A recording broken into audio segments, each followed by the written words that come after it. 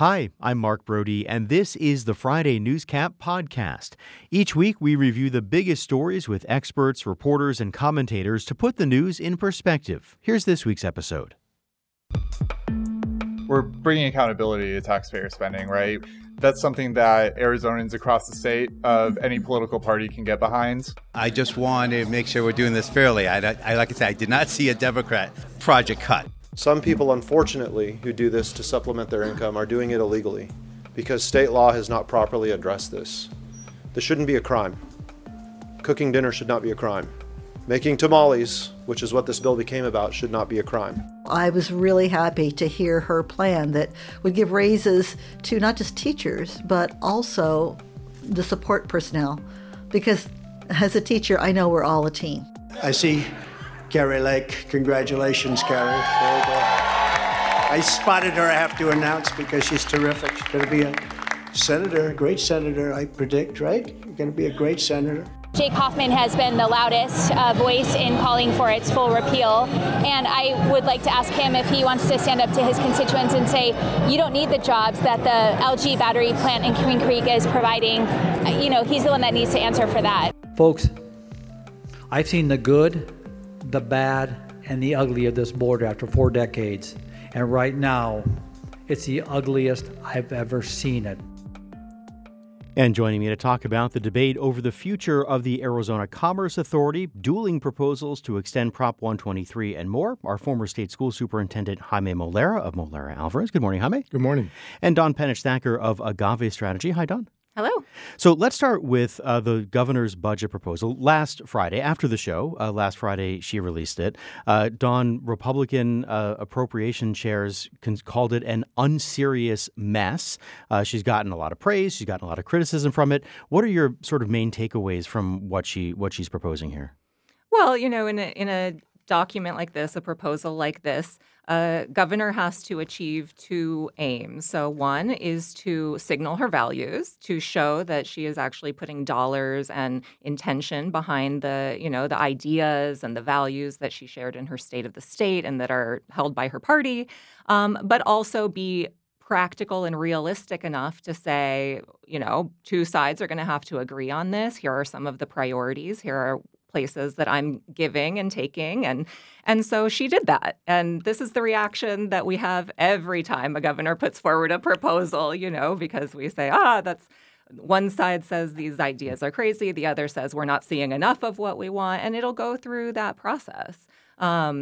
It's funny that some of the criticism from Republicans has been that it's chipping away at too many Republican programs because last budget, the one that cost so much, was predominantly Republican programs. And these, claims of partisanship were not heard at the time that Republicans were getting outsized giveaways. Well, so one of the interesting things about the criticism, and maybe one of the reasons why it was called an unserious mess, is that the governor proposed, at least in part, by closing the shortfalls that we're dealing with for this fiscal year next, by putting new restrictions on school vouchers on the ESA program and basically doing away with the STO program, the dollar-for-dollar tax credit where people can donate to organizations that give scholarships to go to private schools. And Republicans are like, we're not going to do that. So, what's your next idea?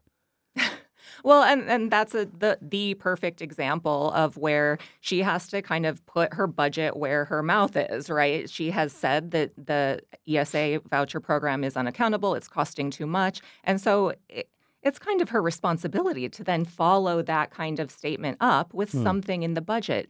That is back to that, standing by your values, even if she simultaneously knows that Republicans have been crystal clear that they are not going to chip away at the ESA program. But, again, budgets are moral documents. You have to show what you believe, even if you know that that's not the part that's going to get done, or certainly not at least the way you said you'd like it to. Jaime, what did you make of what the governor proposed?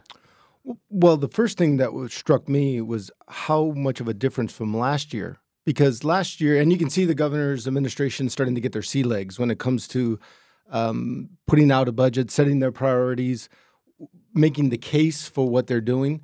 Last year, if you recall, they basically took the Joint Legislative Budget Committee's revenue estimates and expenditure estimates on all the agency expenditures, hook, line, and sinker. So that really set the stage for the legislature then to kind of dominate, I guess, the discussion of what was or was not going to happen. Yeah. This time around it was a little different. I think the governor came out with their own budget recommendations. It was interesting because the morning that the governor was going to give her, or the afternoon she was going to give her State of the State, the JLBC, the Joint Legislative Budget Committee, came out and said, oh, by the way, our budget deficit isn't about $1 billion over the next 2 years. It's really $1.7 billion over the next bigger. 2 years. So I think they wanted to set the stage. But the governor, in my opinion, did a pretty deft job of saying, you know what, we're going to stick to our budget recommendations. We're going to stick to our policies, not fall into the tit for tat, at least for now, because that's going to come soon enough. Yeah. Well, how do you see this process going? Because, as Don said, I mean, every year we go through this, at least when you have a Democratic governor and Republican legislature where the governor puts out a budget, the Republicans say, we don't think so. And you can't do this year what they did last year where everybody got a certain amount of money just to do with what they want. Like they need to close a shortfall this year. So I'm curious how you see the next few months going. So in the context of a $16 billion budget over the next 2 years, right, you got $32 billion that's going to be expended. To deal with let's say it's a $1.5 billion deficit, it's not astronomical. I guess, I'm a little scarred from having gone through the Great Recession and the massive cuts that were made at that point.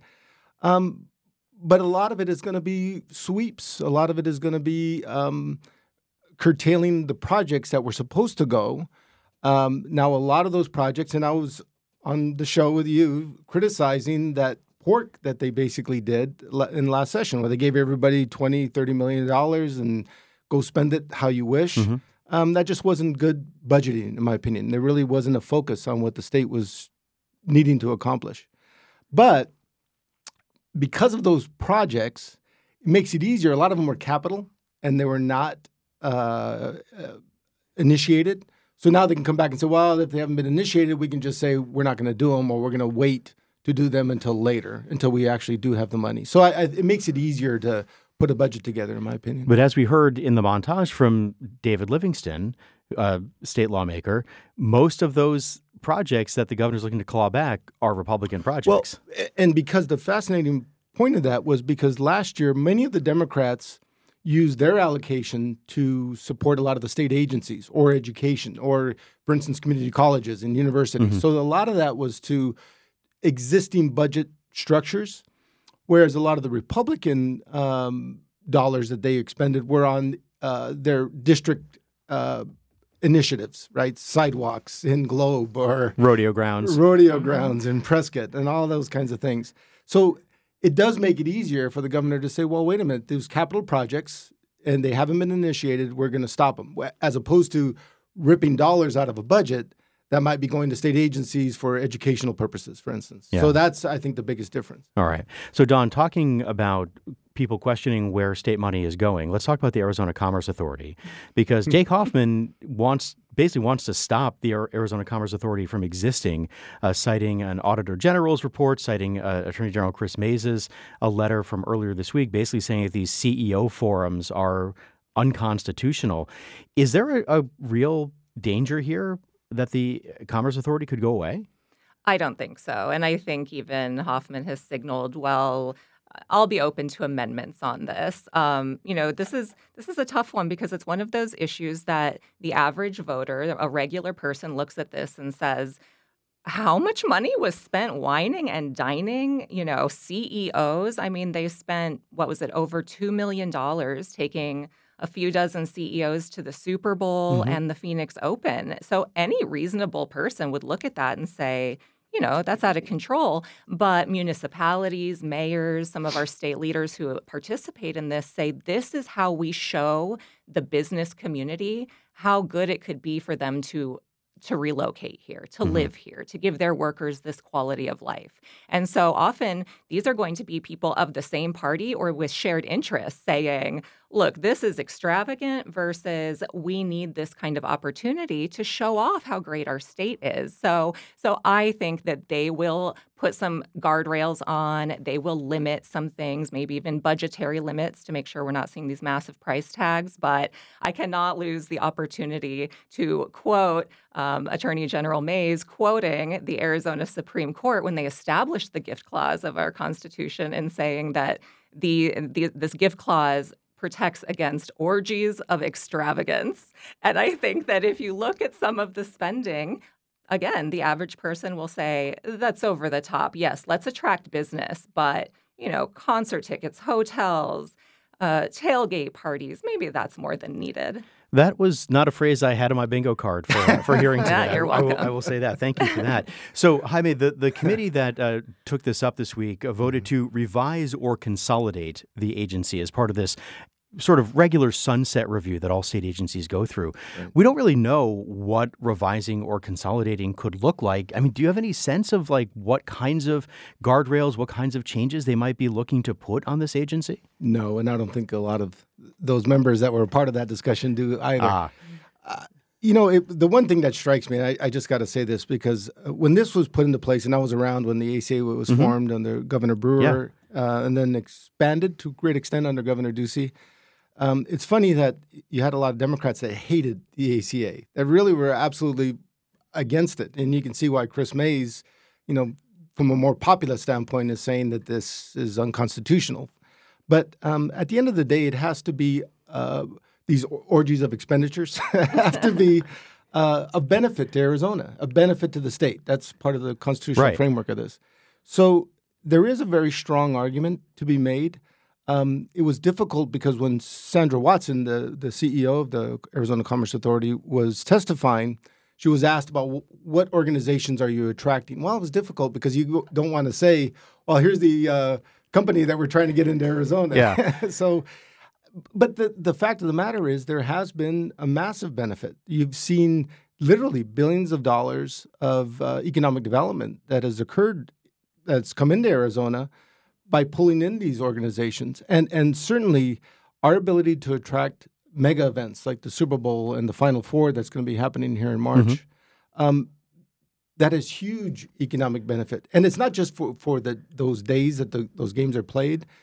There is a correlation, and there's been a lot of economic analysis. The Elliot Pollocks of the world, the Jim Rounds of the world are very strong economists in the state.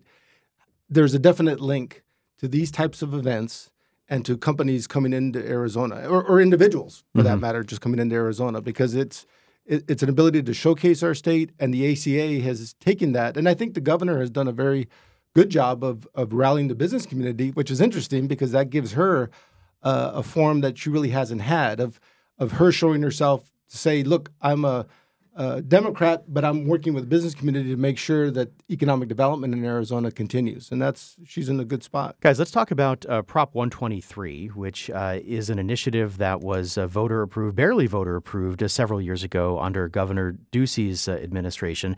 That essentially, it's complicated, but essentially takes more money out than had been taken from the State Land Trust to give to schools. It's set to expire in a year or two, and there are now dueling proposals for asking voters to extend it. Legislative Republicans have one idea. Governor Hobbs this week released her idea. Jaime, I'm curious what you make of the two. It seems like the big difference is that the governor's plan would take more money out and have it go to more things, as opposed to the Legislative Republicans' plan, which is keeping it the same amount and just giving it to teachers. Correct. And then you have State Treasurer Yee saying you can't do anything, right? Or you do a lot less. So the Governor Hobbs's plan essentially says we want to increase that amount of what we take out of the state trust land interest at 8.9%. From 6.9%, I think, is what that's what the Republicans, what the legislative Republicans want, are proposing. So it does increase a little bit, the Republicans, from what Governor Ducey did in creating this. But the governor's proposal is significant. I mean, you're talking about $750 million a year in addition that would come into the K-12 system. But I think that is the big fight with the Republicans. And the Republicans, I think, deftly came out, and it was an interesting alliance between Senate President Warren Peterson, who's part of the Freedom Caucus and one of the more hard-right conservatives in the state legislature, and Representative Matt Gress, who is the budget director for Governor Ducey, seen as more moderate, if you will. But they came together and put together a proposal that said, yes, we want to do this. Yes, we want to extend 1, 2, 3, but we only want it to go to teachers and teacher salaries. Now, we can argue whether that's good or bad. I think there's some legal issues because that 1, 2, 3, remember, settled a lawsuit that the school district sued, saying that they weren't meeting their obligations and had won. And so that's another piece of this.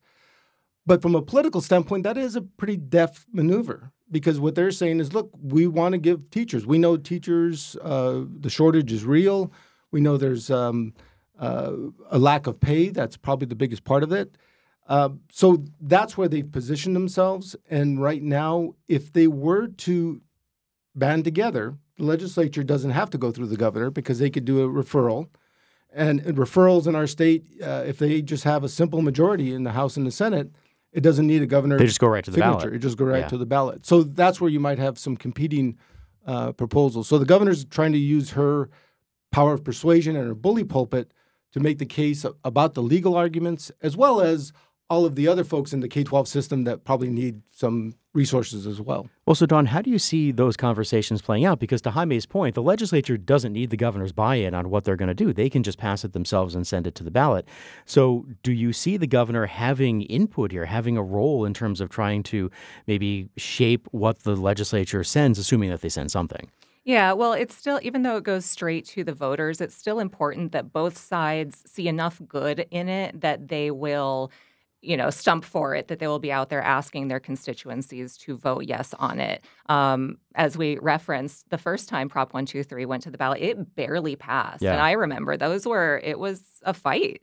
And so it's important that even though Governor Hobbs is not going to probably get, everything that she's asking for, that it a little bit gets loosened up. I know for a fact that a lot of teachers, the people who would be the sole benefactors of the Republicans' plan, are saying, oh, come on, yes, increase my pay. Thank you. I appreciate that. I need that. But the support staff, a school does not function without those folks. It's fine and well if teachers are better paid if we don't have bus drivers to bring the kids to the school, because that is what Governor Hobbs' proposal says. Let's also give a pay raise to the nurses, to the bus drivers. Let's also make sure that our school buildings are safe and up to date so that learning can happen. And so I think that the Republicans should, include some of these very good ideas. And Governor Hobbs will, of course, cheerlead for something that's not in her exact plan, but does a little bit more for schools. Yeah, that'll be interesting to see how those two sides kind of come together and if there are true negotiations.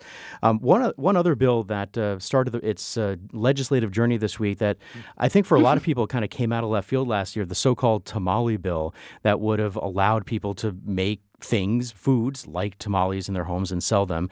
The governor vetoed it, surprising a lot of people, angering a lot of people last year. There's still some question, though, Don, about whether Governor Hobbs is on board with what Representative Grantham has put forward this year.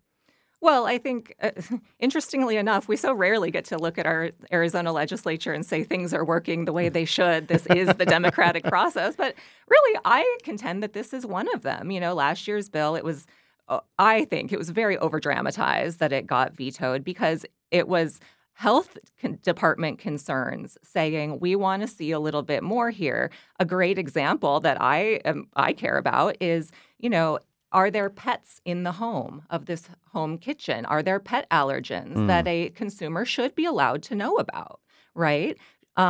Should the home cook, let's be able to find out who the home cook was. Let's have information on their licensure number or their certificate, whatever it's called. So thanks to this process, the bill is getting more feedback. It's getting improved. And I do predict that it is going to get to a place that already has bipartisan support, that it will get signed. And these improvements are good things that any regular person would like to see. I mean, this was described last year as kind of a self-inflicted wound on the governor when she vetoed it because, as I mentioned, it ticked off a whole lot of people.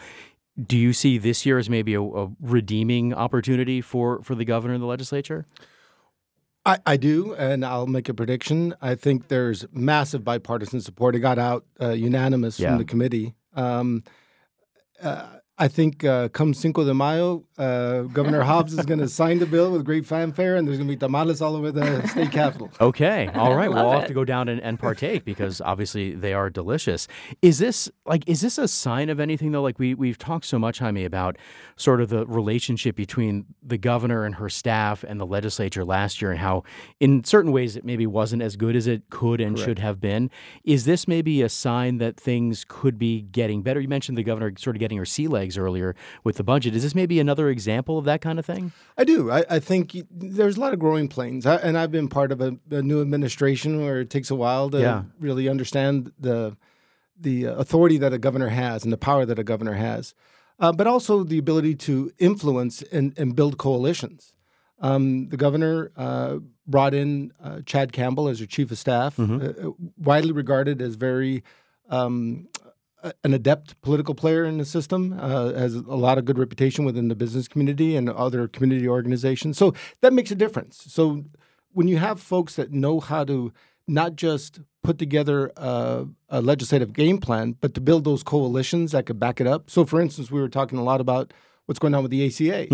The governor has been making the rounds to a lot of these business groups, soliciting their support. Last year, you didn't see a lot of that kind of effort. So that's where I think her ability to galvanize these community organizations and particularly business organizations will go a long way to helping achieve a lot of her agenda. Dawn, briefly before we wrap up, do you agree with that the governor sort of and her staff are sort of figuring out how to be governor? Yeah, absolutely. I think it's really clear. Anybody who's down there working, talking across the constituencies across the state, it feels like they have found their stride and they're making real progress and building real relationships. All right. That is Dawn Penich-Thacker, Jaime Molera. Thanks, guys, for coming in. I appreciate it. Thank you. You've been listening to the Friday Newscap from KJZZ's The Show. It's an original podcast recapping the week's biggest stories with experts, commentators, and reporters. You can get the full show podcast at podcast.kjzz.org. I'm Mark Brody. Thanks for listening.